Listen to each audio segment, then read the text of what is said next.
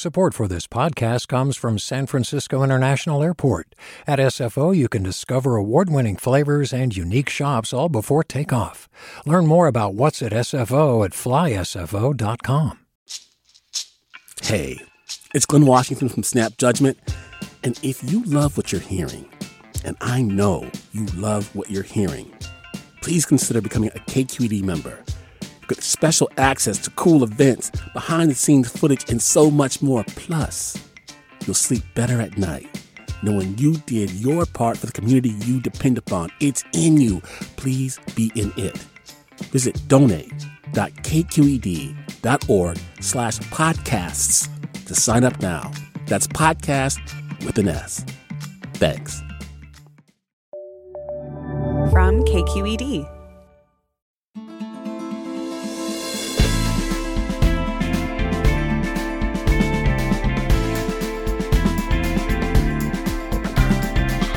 From KQED in San Francisco, I'm Alexis Madrigal.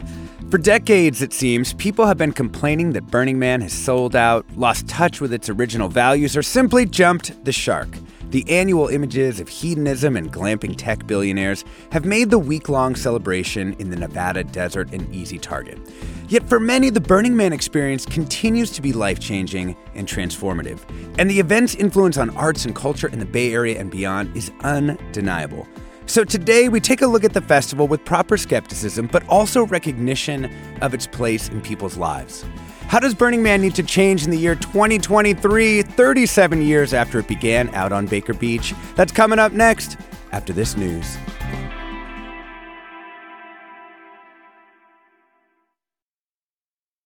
Welcome to Forum. I'm Alexis Madrigal. Man, 37 years of Burning Man. An event that began with 35 people standing around on Baker Beach has become this annual pilgrimage to Black Rock Desert. I'm not a burner, but this year it felt like the social media mockery of the festival took on a particularly mean cast when attendees got stuck in the mud after an unusual rainstorm. Still, even some longtime burners are saying the festival needs to change to become more inclusive, more sensitive to the environment, and more prepared for an extreme weather future. As attendees are making their way home or made their way home from the muddy playa, we'll get a report back on this year's event and assess the future of Burning Man. First up, we've got Anna Vignay, who's social media producer here at KQED. Welcome. Hi, thanks for having me. So a lot of what we heard reported was about a kind of mud-caked, quote, disaster, this fiasco, but you reported from the playa. Can you talk about what the scene was like on the ground? Yeah, it was not as catastrophic as everyone made it seem. There were definitely people who panicked and wanted to leave early, and you don't know the reasons that they did that, but they ended up getting stuck in the mud. But most people stayed. Most people made the most of it. After a day or two of rain, you could see people like going out and dancing in their plastic bag shoes, slipping and sliding everywhere. So people still found ways to make the best of it, have fun, see the man burn, experience a whole different kind of Burning Man this year. Yeah. Let's hear a clip from one burner that you talked to about what it felt like to him. This is the Jedi. The rain really gave everybody like a strong sense of solidarity. Like everybody out here, there's no more bikes, there's no more e-bikes, there's no more RVs driving up and down. Everybody's just walking around, taking it slow, taking their time, stopping to actually look at everything instead of just riding by everything.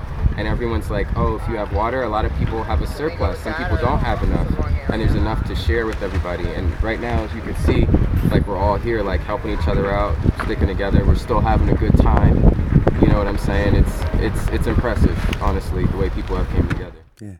I mean, I don't know. That doesn't sound like, Burn-mageddon to me or anything. No, I don't think so. I think that this year it was like people who wanted an adventure of Burning Man really leaned into it and were like, yeah, it rained. We got 2 months of rain in one day. We're making the most of it. Can you tell us a little bit about the sort of cleanup process? It's called a MOOP sweep. Is that what it's called? Yeah, MOOP is an acronym that stands for Matter Out of Place. And Burning Man is a Leave No Trace event. And it's supposed to be everybody walking in lines through your camp, picking up things off the ground, even as minute as like tiny pieces of sequins or like glitter or, that we call that the moopiest party costume material, the string, little tiny things, anything that restores the playa back to its original state. And how did it go this year? I mean, given that there was this mud and it was drying out and stuff, I imagine it's kind of a tough clean. Yeah, I think that the issue with this year is that all of that material gets baked into the mud. And when you walk, when you bike, when you drive, it turns up the ground so that the mud coalesces into a cake. And it's kind of like all the moop gets buried underneath the mud. So when it dries, you don't know what's under there because it's been turned up so much. So what about you? Are you going to go back? Yeah, definitely. Maybe not. I think, well, I don't know. Maybe next year, maybe not. I will see, but it's always an interesting place to be. I think it really challenges your idea of what a society is and what art and creativity are. So definitely open to the idea of going back. Nice. Anna Beignet, social video producer with KQED, who reported from the Playa. Thanks so much for joining us. Thanks. I want to add in another guest. Stephen T. Jones is a journalist and author of the 2011 book, The Tribes of Burning Man, How an Experimental City in the Desert is Shaping the New American Counterculture. Welcome back to Forum, Steve. Thanks, Alexis. So you were also there, 14th year, I think, right? Yeah. How'd it go for you? For me, it was a good year. Obviously filled with challenges. I think I've become a little cynical about the event, and something like a disaster for bringing people together, bringing out their best in sort of taking care of themselves and each other, feeling challenged by it. You have this sort of crisis bonding with your fellow campmates and neighbors. So on the whole, I thought it was good. There were, lots of things to criticize and bad examples, but on the whole, for me and those around me, it was a good year. Yeah. So you've written a lot about Burning Man and environmental concerns. This year, they were climate protesters who were blocking the gates. What happened there, and how are you thinking about that? Yeah, I was thinking a lot about climate this year because I wrote a piece for 48 Hills that also went in BRC Weekly about my camp this year ended up being having a 100-foot tall climate tower. A San Francisco State professor, Andrew Oliphant, is a climatologist who did this experiment 10 years ago to measure Black Rock City as it builds up and breaks down. So he reprised that experience this year. So I wrote a piece and I analyzed the organization's approach to climate change, which is... By which you mean the Burning Man organization, yeah, the organizing entity. Yeah, which has set very ambitious goals for itself to be carbon negative by 2030. So far, it looks like just a kind of greenwashing and putting it off on its community and buying carbon offsets, not doing anything really serious to deal with this carbon impact. So when I heard about those protests in the beginning and saw how badly those environmental activists were treated by burners as well as the tribal police, I was pretty appalled. Oh, man.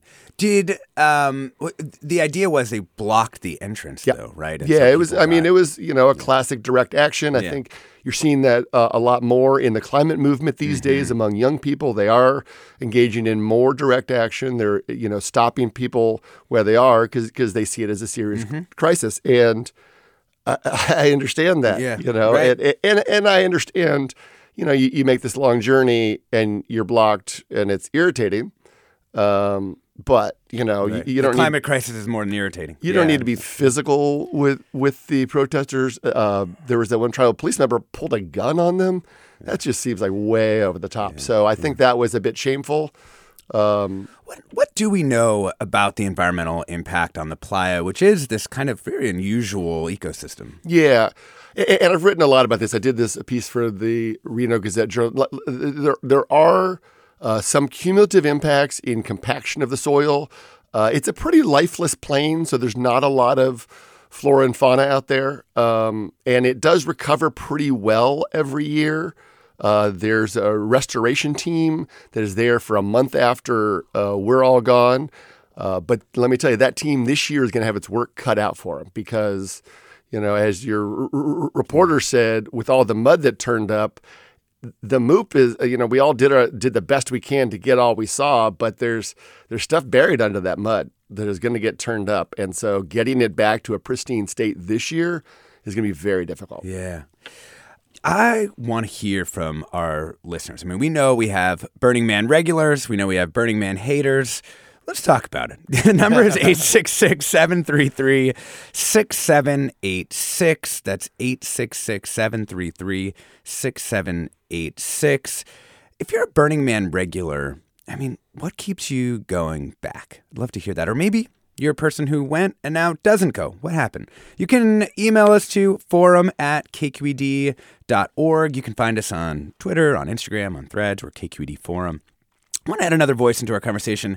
Fabiana Rodriguez is an artist and activist. She's co-lead of a Burning Man camp for people of color called Que Viva, and she's co-founder and president of the Center for Cultural Power. She's actually joining us right now from the Amazon, as a matter of fact. Thank you so much for making time for us, Fabiana.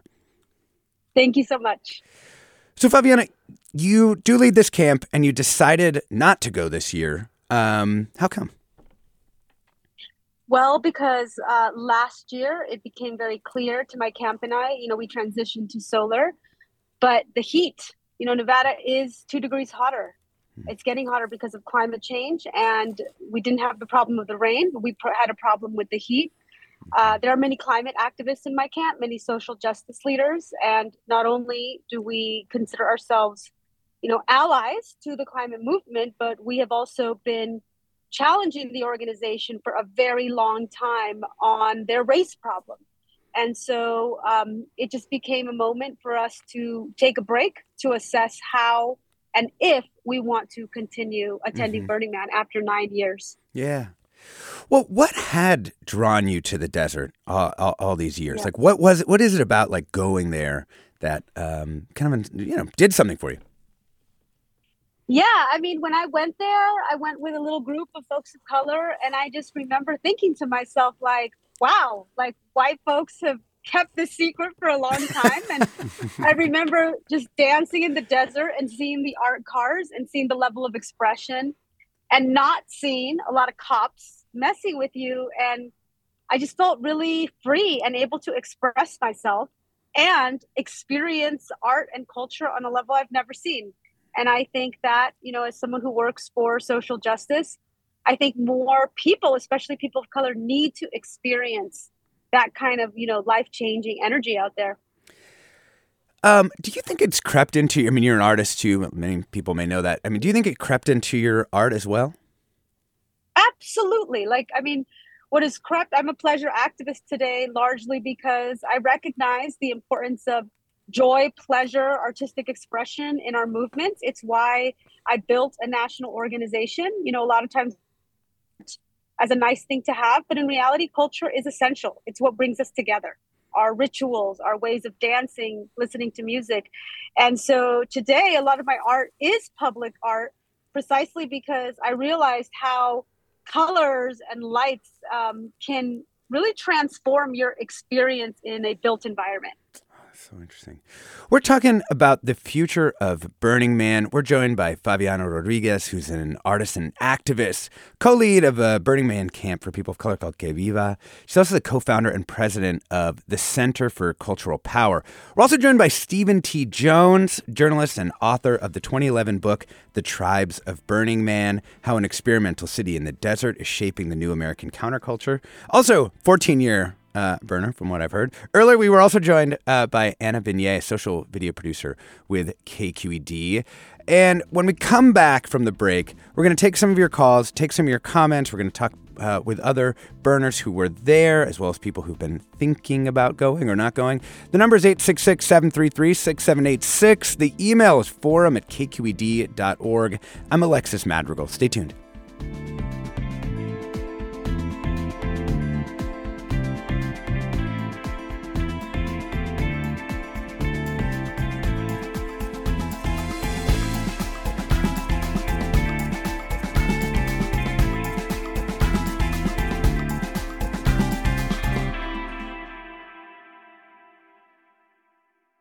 Support for Forum comes from San Francisco Opera. Set 10 years after a school shooting, the critically acclaimed opera Innocence takes us into a complex emotional journey where our understanding of innocence and guilt is constantly upended.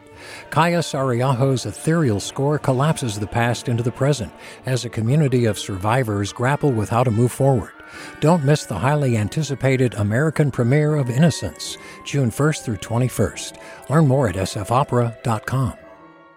We've all got those parts of our house where the internet just won't go. Well, if you had wall-to-wall Wi-Fi from Xfinity, you could worry less about dead spots. Because with wall-to-wall Wi-Fi from Xfinity, you get fast speeds, reliable connection in every room, and power for all of your devices, even when everyone's online. That's wall-to-wall Wi-Fi only with Xfinity. Restrictions apply, not available in all areas. Actual speeds vary. Welcome back to Forum. I'm Alexis Madrigal. We're talking about the future of Burning Man with journalist and author Steve Jones, artist and activist Fabiana Rodriguez, and we're going to take a call before we bring in another voice.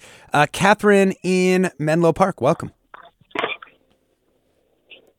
Hi, thank you very much. Just wanted to bring up something that you hadn't mentioned, and that is burners go to the desert. We go to a place where we have to wear masks to breathe because it literally whites out, and goggles to protect our eyes. That adversity helps build the community. The adversity, I mean, you could call it trauma bonding, but that's kind of what it is to be a burner, is to go out there and it helps build that community, the facing the adversity together, and it helps really push together the principles that we have. And we have 10 principles. They're radical inclusion, radical self-reliance, gifting. A lot of people don't know Burning Man, when you get there, you don't buy anything. You don't barter. Everyone comes with a gift. You might have someone fix your bicycle. You might have someone rub your back. You might have someone give you a beer. You walk into a restaurant, everyone smiles, or one of the bars, they give you a beer as a gift. It's very, very beautiful community, but we choose to go to a place where it's difficult. And everyone I spoke to ironically said it was the best burn ever, that they loved it. Just like the quote that you had before from the gentleman.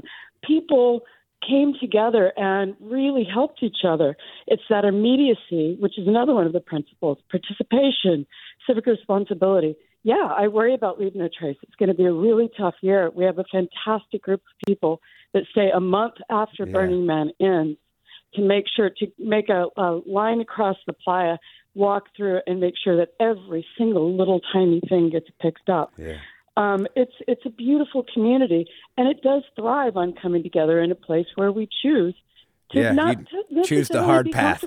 Yeah, absolutely we do. And also, some of the rumors coming out were crazy. I also volunteer. We have a group called Rangers, and we're participants that pay to come there. We volunteer to help each other. And I spent 7 or 8 hours one day helping people who needed to leave, who had a wedding to go to, who had, other things going on in the outside world that made them need to leave that day. And we had burner buses coming and going, and we stood on the highway and helped people line up, helped them get on the bus, and took care of them. There was never a time. Yeah. Now, it was difficult to get there. Cars were getting stuck in the mud. We were running gators back and forth. People were walking. But it was beautiful to see everyone come together. Yeah, working together like we heard from the Jedi. Yeah. Thank you so much, Catherine. We've now heard from one of the Rangers, and we also heard from the Jedi. Yeah, and I think she makes an excellent point. Like, it's supposed to be difficult. That's the whole thing about Burning Man. It's always been difficult. And this year, it wasn't the dust in the wind. It was the rain. And frankly, we got back and cleanup on our gear was much easier. It's usually, coated in thick layers of dust, and the whole later part of the event, it was pretty dust free because of all the rain we got. Yeah. Let's bring in another voice. David Boyer is director of programming at KALW and producer and host of the podcast The Intersection, which devoted its 3rd season to Burning Man. Welcome, David. Hi, welcome. Thanks for having me. So, David, your podcast actually featured Fabiana and her work and gets into some of the inclusion issues that we're talking about here. It also celebrates Burning Man, kind of particularly like the sort of everyday or every moment experience of it. What is the appeal of it for you? I mean, if you've been going since '96 to now, that's a lot of time and a lot of change. But do you think it's changed as much on the ground as it sort of has in the public imagination? Yes and no. I mean, it's massive. When I went, it was 8,000 people, and now it's 80,000. But in a way, it just sort of is replicated. When I went, there were no roads. There was no infrastructure, really, just center camp. And so you would kind of leave your camp and I would find my way back by one little red blinky light on a tent that was somewhere nearby, near my camp. So that has changed. I mean, you want a sense of adventure, get rid of the roads and, you have it. It was edgier, perhaps, and also more dangerous. I mean, 3 people died that year, I think. Or 2 people were run over and 1 person died. So, it has a history of extreme weather and extreme, occurrences. But, one thing I want to keep in mind is you look back at the Beats, you look back at the hippie movement. Both of those movements lasted 10 years. 10. This has been going on for 37 years. I've been going for 27 years. And that's crazy. And why do I go back 27 years later? Because I'm learning every single time. Last year, it was insanely hot. I basically forgot what I had learned in the past, 25 years. Sun burned it out of you. Yeah. I brought a tent.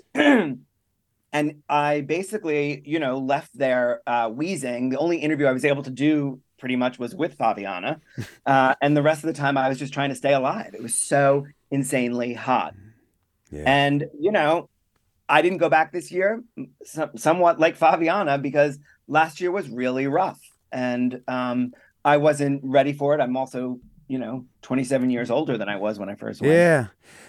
I've got a comment coming in, and I think maybe we'll go around the horn. We'll start with David on this. Daniel writes, having gone to Burning Man from 1999 until 2005, I can tell you that going to Burning Man now has nothing to do with the Burning Man I know. When pay and play camp started happening, the airplanes started arriving, Paris Hilton showed up, everyone moved from a tent to a Winnebago, Burning Man was over. They will tell you it's still fabulous, but as a pioneer in the early days, it's nothing like we experienced. And as Burning Man founder Larry Harvey said, I never expected everyone to come every year. I anticipated it being a pilgrimage that you took every few years. What do you think, David? Well, I mean, I think it's 80,000 different experiences. For the people who have never been, their first year is mind-blowing. I mean, there's nothing visually like it on the planet. And, to be cut off from your phones, I mean, that has changed a little bit. But even last year, you don't really have phone service or cell service or internet, really. So, I think, yes, of course it's changed. But, if you're new to this experience that is so different than the rest of the world, it's pretty amazing. Yeah. I mean, my question, if I can, is to wonder why the media chose to cover it the way it did. And what are the implications when something like this happens over a holiday weekend and there are no other stories out there, why they choose to turn something that could have been a teachable moment into something, where there's mention of cannibalism and Ebola. Yeah.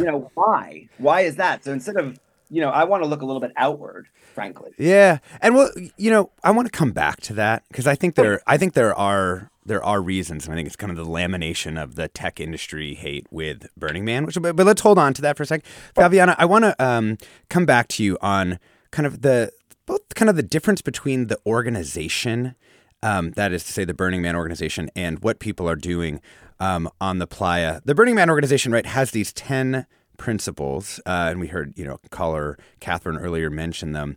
Talk to me about how you think those principles do or do not kind of create the sort of experience you'd like to see out there. Yeah, well, the interpretation and how the 10 principles get applied to the design of the event, really, it matters who is in leadership. And for a long time, we said, hey, you can't have radical inclusion with 1% with 1% Black people. That's not radical inclusion. And so I do think that the organization needs to change. I think the leadership needs to change to reflect a changing culture. For example, Leave No Trace. We are not Leave No Trace. The trash just gets moved from Black Rock City to Tahoe or Reno, which means that the organization needs to rethink how that is implemented, how that culture is taught. Radical inclusion, you can't have radical inclusion with, most of the attendees come from California, right? We're one of the most diverse states. It is not okay that the organization has yet to make a formal statement on anti-racism, especially in the wake of the George Floyd uprisings, the organization has not evolved. And so I think that what's important is that the leadership of the organization understand that these 10 principles meant something when it was overwhelmingly white folks, and it still is. It's overwhelmingly white men. And how can we shift that in a changing reality, right? In the age of climate crisis, in the age of a renewed conversation on we don't want the city of the future to be a white city, right? We don't want majority men on the playa when there is also a history of sexual assault. And so I think it's up to us as burners to really demand that this nonprofit organization shift their leadership, and I'm starting with the board of directors, to really reflect the changing culture of today. I just want to note also that we did obviously invite a representative from the Burning Man organization onto the show. Didn't hear back by showtime, however. Fabiana, I just want to ask this, though. I mean, Burning Man is a kind of coalition of different subcultures. What do you say to burners who are just sort of like, well, but these subcultures just, they just happen to be a lot of white men? No, it's by design. It's by how founded and its inability to shift. The organization could have, we're organized by camps, right? The organization could have said, hey, we are in a racial reckoning moment. We need to shift the way we think about this. And it starts with the camps. It starts with the artists who are commissioned to do art. It starts with how camps are placed. And it also starts with getting your staff trained on these issues, hiring a DEI. They have yet to hire anyone to address diversity and inclusion. And when it comes to climate, climate change disproportionately is affecting people of color. It disproportionately affects indigenous communities. And so I think when we're having this conversation on the impacts of climate, it's an opportunity to say, hey, as the protester said, let's ban flights coming in. Let's really look at Leave No Trace. Clearly, that hasn't been working for at least a decade. Let's try to think about how we can implement waste. For me, I think that this whole concept of also radical self-reliance, I question that. We don't live in a level playing field, right? There's people with disabilities. I know there's a deaf camp. So I think that in the same way that culture changes, Burning Man needs to reimagine how it can meet this moment when there's not only been a failure on the infrastructure as it responds to climate crisis, but there's also been a failure on how it responds to racial diversity. Yeah. I think more needs to be done. I want to add something there, which is that this is David Boyer. Yes, this is David Boyer. When gains are made, I think we have to acknowledge them. And, when I covered it, there were like 5 artists of color in the past 5 years. Last year, they bumped it up to 20%. I felt more people of color on the playa, as did Favi. There was the Black Burner Project, a huge art piece from Aaron Douglas and Black Ashe. And, so I do think that, of course, 2% Black people is not okay. But it was 1% the year before. And frankly, every year before that, since I started going, it has never been above 1%.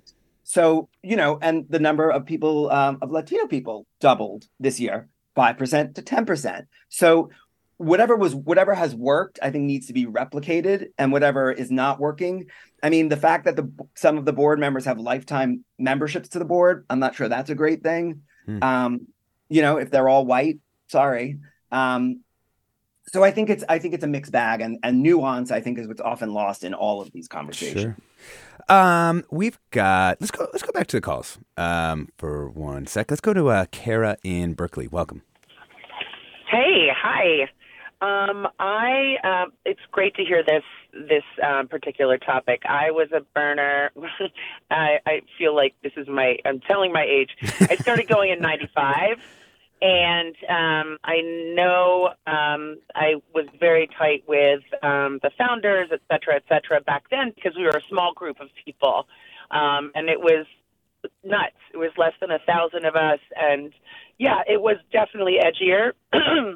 I want to say that Fabiana, everything she said, I 100% agree with. in terms of racial identity at the Burn. I met a gentleman in '99 who was African American, and he was the first to say, "This is kind of wild. Like, it's me and all the white folks." And so I agree with that. Also, the Green Man one year, and there was like a burning of a whole bunch of effigies, and the sky was black. So I was like, well, this is interesting. Mm-hmm. My thing, though, and I don't think it's been talked about, is the immediacy, which changed because I haven't gone in a while. Mm-hmm. I still might go back, and I have something to say about that, but because I want to give it a chance. I don't want to throw the baby out with the bathwater. But I don't know if any of you is old enough to remember in the 70s, there was a commercial with a Native American man on a canoe, and he was, in this river and seeing all the trash, and he had like a little tear drip down his face. Yeah. And for me, that moment was, it was late at night. I think it was like in the late 2009. And I went into a beautiful camp. It was a tea camp just to chill out. And there was this wonderful guy pouring tea for all of us. We all sat down and started to talk. And when I turned to the woman on the right, she went onto her phone and started, downloading things onto the internet and talking to friends that were clearly not at the festival. Mm-hmm. And it was like, that was my moment. Yeah. The immediacy ended because we didn't have, when Katrina hit, none of us knew about it till we left the festival. Yeah. But the last thing I want to say, because I don't want to give up on Burning Man, I met my British husband there. I watched friends have babies and get married. It's a really magical place. I think it's lost its way. Yeah. And just like when Woodstock never repeated, right? But if we think about it, if Woodstock repeated every single year, I bet it would look a lot like Coachella. So I think that Burning Man has a chance, right, to turn itself around, and it's got that. And it would. Kara, hold on there, because I don't want to miss. I think you made a really important point, which I want to come to Steve on, which is so much of what's been happening and the kind of coverage is being pushed by the fact that there is so much social media now created. There's so much content, and thank you so much for your perspective, Kara. There's so much content being created out of Burning Man in a way that just was not possible in the past. Do you think that has changed the way that people approach Burning Man because it is this kind of content performance? Yeah, and I think like slagging Burning Man, the organization, is a favorite pastime of burners, and. The event is really interesting because it's this weird hybrid where it's a very bottom-up event on the playa. All the strengths of it are about those who go and do cool things, but it's run in a very top-down way, and the organization doesn't have buy-in from its constituent community. So it converted to a nonprofit a little over 10 years ago. Now, I and others were advocating, as you do that, let's get some constituent communities representation on the board, communities of color, the sound camps, the big artists, the sort of various component parts of the organization. They decided not to do that. Instead, they just put a bunch of rich people on their board who are focused on fundraising. And so the organization continues to be very insular and out of touch with the sort of bottom-up nature. I think we even saw it during the disaster this year. I think some people gave the organization pretty good marks for how it handled it. I didn't. I think that they left people without the information they needed to sort of plan. I think that's why some people freaked out and left the playa. But the sort of bottom-up bit where everyone took care of each other and made sure everybody had enough, that was in full force. Mm-hmm. So it's there's this weird sort of dichotomy. Right, the two levels are not necessarily working together, yeah. We're talking about the future of Burning Man with Steve Jones, journalist and author of a book on Burning Man. Fabiana Rodriguez, artist and activist who's co-lead of a Burning Man camp for people of color called Que Viva. David Boyer, director of programming for KALW, who made a podcast series about Burning Man. Wanted to get to some comments after the break. Stay with us. I'm Alexis Madrigal.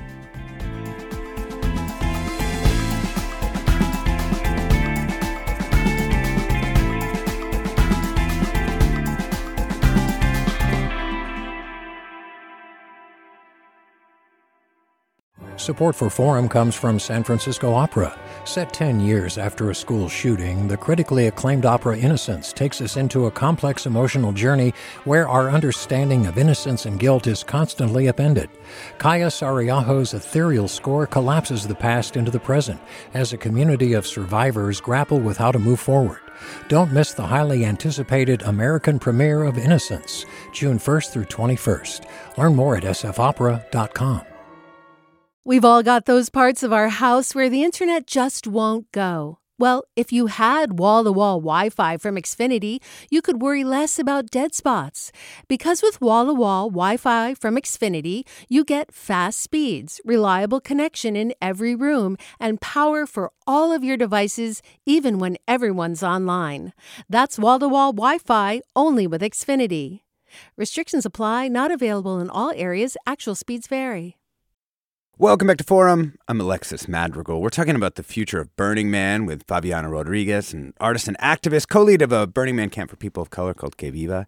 David Boyer, who dedicated the third season of the podcast The Intersection to Burning Man, and Steve Jones, who's a journalist and who's written a ton about Burning Man over the years. Let me get to some of these comments that have come in. One listener writes, "Burners will burn, but in the future, get off the playa and move to regional sites more able to handle human impact. 4,000 acres of occupation by 73,000 people with variable commitment to the principles is just excessive. And enforce the pack in, pack out, leave no trace. Having volunteer servants cleaning up MOOP is business as usual and means nothing." Another listener tweets, "It was my first burn, and I had a great time. I went for the community, not for the party, and the adverse weather just pulled our neighborhood closer together. We plan to burn back better next year." Amaya Y on Discord writes, "As a first-time burner of color, I love the sense of community and good intentions, except the warnings to lock up your bike. It was a great being in a state of wonderment, of not knowing what or who you will encounter. One thing I loved was the Metal Pegasus and the Black Rock City Philharmonic. Even with the rain, it was great to connect with my neighbors. Shout out to the Beer Fairy." And Fabiana, I want to direct this last comment to you. I'm really curious about this. Donna writes, "I've heard all the great things about Burning Man, but was dissuaded from going when I heard reports from men who went to party and look at women's bare breasts and take photos." One of the things we haven't talked about is we're kind of in the post-Me Too world here. And Burning Man has always had this kind of sexy component that has sort of run through it and in at least some people's experience of what it is to go to Burning Man. How do you think that works now in, the year 2023? Yeah, well, I think, it's about the culture that we set in the container. There's a tremendous amount of year-round communication from the organization to camps to artists, and how we think about gender justice, how we think about fighting sexual assault, how we think about inclusion, and even our relationship to that land reimagined in this container that we've created. But the organization needs to take an effort and embrace change. And I think one of the things that is very challenging for me with the organization is that there is this attitude of almost, it's very libertarian, of almost like, we don't want to get too involved. And yet they're very involved. I mean, they are shaping the culture of the event in a way that is not adapting to the reality. It could mean, for example, requirements for all camps to have trainings on how to prevent sexual assault, how to, understand race in a post George Floyd racial reckoning moment. And it could include, one of the dreams I've had, one of my dreams is to actually be on the board of directors to help shape the next era of Burning Man, because I think it needs a new type of leadership. I think it needs a new CEO, new board of directors. Imagine if we had a service day, right? A service day where we go do service on the land. I just think there's so many different ways to get, burners to engage in a different way with the playa that need to be sort of designed by the organization and stewarded by the organization, but it will require a different set of voices. Let's bring in another call. Let's go to Hadley in Berkeley. Welcome. Hey, thanks for having me on. So known as Burn Man. Burned out man. Yeah. Burned Out Man. There we go. Because I used to be on the staff at Burning Man for quite a while. 98 through 2002. I was one of the main composers for the Burning Man opera we used to have, and I was drafted in there by my old friend Pepe Ozan. Your guests have covered many important things. I think the superficial sexuality of it is kind of depressing for a lot of us. But it has been an environmental disaster from day one. It cannot be stated enough. When I was there was typically between 100 and 500 abandoned cars every year at Burning Man. Burning Man burst through its first few dumps. It had to keep buying new garbage dumps every year. And all you have to do is read the New York Times this morning. They pay the federal government $2.8 million a year on average just to clean up the garbage that is left by all of these very insensitive, self-empowered burners. And it's kind of appalling. Yeah. Well, Hadley, let me, Steve, I want to come to you, try and answer some of what Hadley, Burned Out Man, has been telling us, but also to kind of link back to one of the earlier comments, which is sort of, what might the answer be when people talk about regional burns or like decentralizing Burning Man, maybe even just for a year to give the playa a break and a chance to recover after this year? Say, like, is that on the menu of options for you, Steve? Yeah. In fact, one of the callers mentioned that was sort of the founder Larry Harvey's vision when the whole regional network ended up becoming more popularized, and as the event got bigger and bigger and started to deal with the ticket scarcity issue. I mean, 80,000 I think is too big. But the idea that Burning Man becomes a pilgrimage, and instead burners focus on their regional burns, and even more regional burns, because that's when they're going to have more power to work on the diversity issues, to work on the leave no trace issues. It is such a massive place out there, and it's such a harsh environment. And I just want to correct something. This like $2.9 million permit fee is not for BLM to clean up the playa. It's their staffing during the event. It is up to the organization with a team of volunteers, the restoration team, and they spend about a month on the playa doing that cleanup. So it is the organization that's responsible for that, and they're graded by the BLM at the end. Yeah. And this year, like I said, because of all this mud and moop, they're going to be graded harshly. And somebody mentioned the abandoned cars too. There are so many this year because there's so many people that tried to leave the playa early and they're stuck in various places in the playa. It was pure comedy watching this when we were leaving. Oh man! So we got a couple of comments about kind of Burning Man as an exclusive event. One listener writes, you need to be able to take time off work and it's very expensive. I find that regional burns encompass the tenets and community of Burning Man much better than the actual festival, and would encourage anyone who can't afford the time and money for the burn to look into a local burn. Another listener writes, Burning Man is an exclusionary event. It has established an international in-group, and anyone who is not a burner is out. Social justice, counterculture, the vast majority of people on this planet will never have the wealth or social connections to make it to the playa. There's probably more socioeconomic diversity at the Kentucky Derby. It's the Bohemian Grove with better status symbols. Desmond writes in to say, attending Burning Man is voluntary. You can't mandate or dictate the diversity on the playa. Also, to the speaker that complains about the garbage is created by people, whether they are on the playa or at home. The organization has a phenomenal record of lowering the impact of garbage and moving it off the playa, but it has to go somewhere. Let's bring... Oh, go ahead. Something there. I mean, yes, it has to go somewhere, but the amount of consumerism that takes place in the lead up to Burning Man, go to any Costco, go to the Walmart in Reno, the amount of stuff that is purchased, yes, it has to go somewhere. It goes out to the playa. Some of it goes bad and is thrown out. So I think if we could lean more heavily into that decommodification and deconsumerization of it, maybe that means your outfit isn't as sassy for Instagram, but we don't need the feathers out there. So I think it's a balancing act that has to take place. Yeah. Let's go back to the phones. Paul in Oakland, welcome. Hello, Steve Jones. It's Prince Paul. Hey, Prince Paul. How you doing? I'm glad you called in. Yeah. I'm a 20-year veteran of Burning Man. I've been part of some of the bigger art pieces that have been out there. This year did not work on anything. I called it AARP, another artist in recovery program.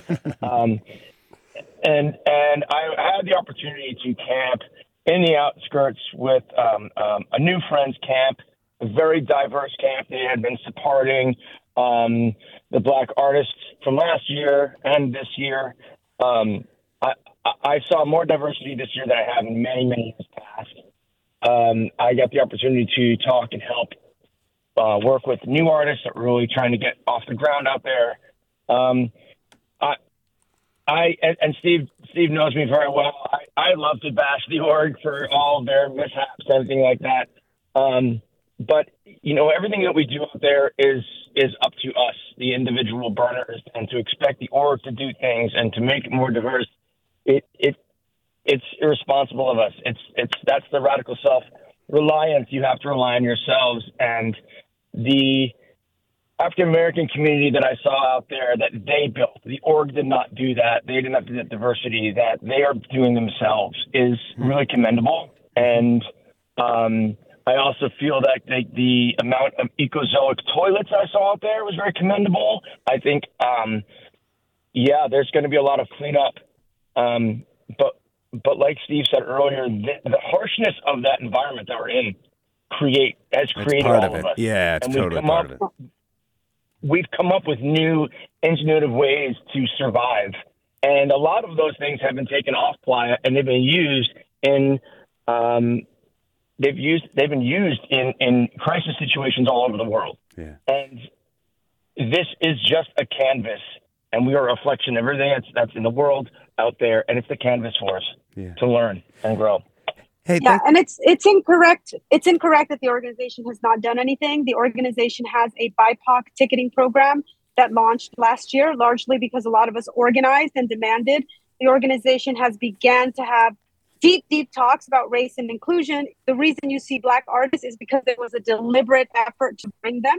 So the organization does get behind things, but it's been minimal and more has to get done. So I just want to correct that. There's more people because there's an entire committee working on this,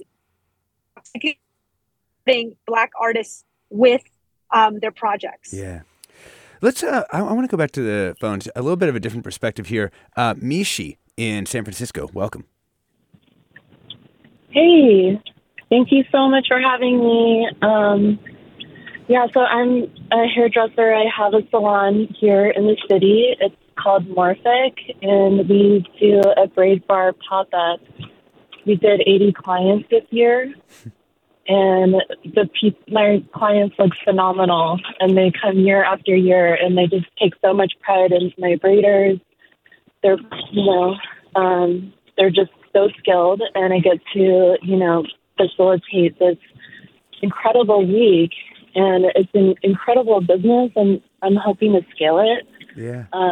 This next year, but I guess one thing I just have a hard time with, I have qualms with, is that we produce so much trash, and maybe 5 people have natural hairstyles, but yeah, everybody gets these really amazing, colorful hairstyles that are just so elevated and upping the ante every year. Yeah. And just opening up the packages, we take out the trash all the time, and we know the hair is going to be used once. Trash, it's 100 packets, you know. And I've contacted Burning Man, and I've contacted the companies to ask them is there a recycling program we could do? Could we bag it and be in charge of that, just recycling program. Trying to close the loop. I've been told that there's nothing. Yeah, exactly. Yeah. Everybody says oh, sorry, we don't have anything for you. Yeah. Mishi, I'm glad you brought up the kind of closing the loop and just kind of the way that that Burning Man tries to, and all the people associated with it are trying to live up to this kind of utopian idea of how this all should work. And so I wanted to give each of our guests just a little moment to talk about sort of what is the future of Burning Man, like the happy future of Burning Man that you can imagine, 37 years from now. You're like, all right, we solved it. It's still around and now it's better. And just real quick, Steve, you first. I do think kind of going back to the issue of whether we keep doing this big of an event in this place or it transforms into something else. I think one thing we didn't talk about is this year is the first year in over a decade that there were lots of tickets available at the end. This is a new thing. What it bodes for the future, I don't know. I think that's why I think it was a little more diverse on the playa this year. At least my sort of casual observations in my neighborhood, because it wasn't such a scarcity issue. You didn't have to plan way in advance to get your ticket. You could kind of come more spur of the moment. And I think to be able to put the ethos into play in something that wasn't as harsh and forbidding and of the scale that Black Rock City is now, I think maybe that's where the future's headed. Fabiana? Yeah, sorry, can you repeat Oh, yeah, sure. I was just saying, you're quick, deep in the future. How has Burning Man changed so that it's, still awesome? Well, I think that I've always found Burning Man awesome. I love Burning Man. It's why I go year after year. And this year I did an art piece, even though I didn't attend, about all the creatures who live in that desert and the surrounding region. And one thing I would really is for us to give back to the environment. I would love to see us go back and help clean the playa and just be more committed to that land, whether that means a smaller event or service days for the land. Love that. And how about you, Dave Boyer? I'll see you around a lake, maybe one of the Great Lakes. I think, the desert's rough. Yeah. It requires you to bring so much stuff. I just don't know. I love it. It's nothing like it. But I think, water would be a really... You're like, I know it's kind of a desert thing, but how about if it were around water? It started on a beach, It started right next to water. So there's no reason it can't be. It's a really interesting idea. It does feel to me like this is, I don't know why exactly, and maybe, Steve, you know why. It feels like there have been complaints for decades, of course. But this feels like a moment in time where people really, maybe it's just the scale of it, maybe it's enough time has passed with enough different complaints that people are kind of rethinking some of the axioms even of what Burning Man is supposed to be. Yeah, no, I think that's the true. The media, it was nonstop wall-to-wall coverage about how horrific this was.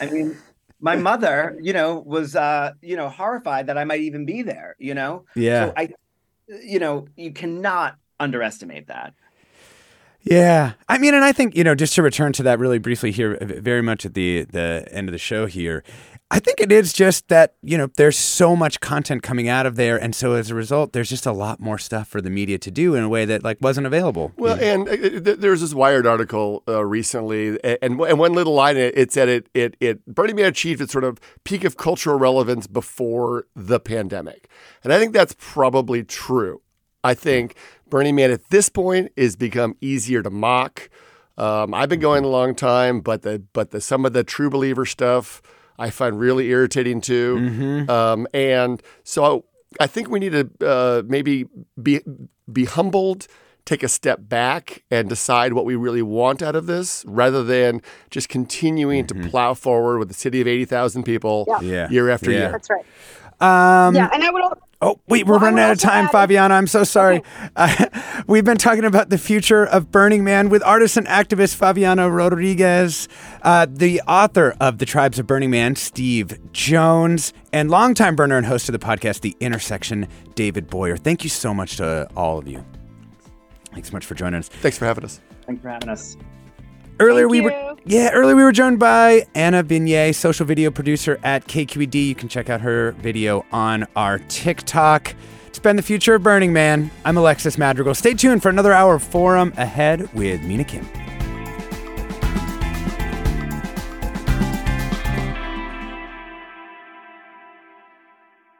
Funds for the production of KQED's Forum are provided by the John S. and James L. Knight Foundation, the Generosity Foundation, the Germanicos Foundation, the Heising Simons Foundation, and the Bernard Osher Foundation, supporting higher education and the arts. Support for Forum comes from San Francisco Opera. Set 10 years after a school shooting, the critically acclaimed opera Innocence takes us into a complex emotional journey where our understanding of innocence and guilt is constantly upended. Kaya Sariaho's ethereal score collapses the past into the present as a community of survivors grapple with how to move forward. Don't miss the highly anticipated American premiere of Innocence, June 1st through 21st. Learn more at sfopera.com. We've all got those parts of our house where the internet just won't go. Well, if you had wall-to-wall Wi-Fi from Xfinity, you could worry less about dead spots. Because with wall-to-wall Wi-Fi from Xfinity, you get fast speeds, reliable connection in every room, and power for all of your devices, even when everyone's online. That's wall-to-wall Wi-Fi only with Xfinity. Restrictions apply, not available in all areas. Actual speeds vary. All over the country, we need to improve reading in Wisconsin. Schools are changing the way they teach reading. I'm calling for a renewed focus on literacy. We have gotten this wrong in New York and all across the nation. And it's happening because of a podcast. I think your podcast has changed my life. And I'm going to share this podcast with everyone I meet. Sold a Story investigates how teaching kids to read went wrong. New episodes of Sold a Story are available now.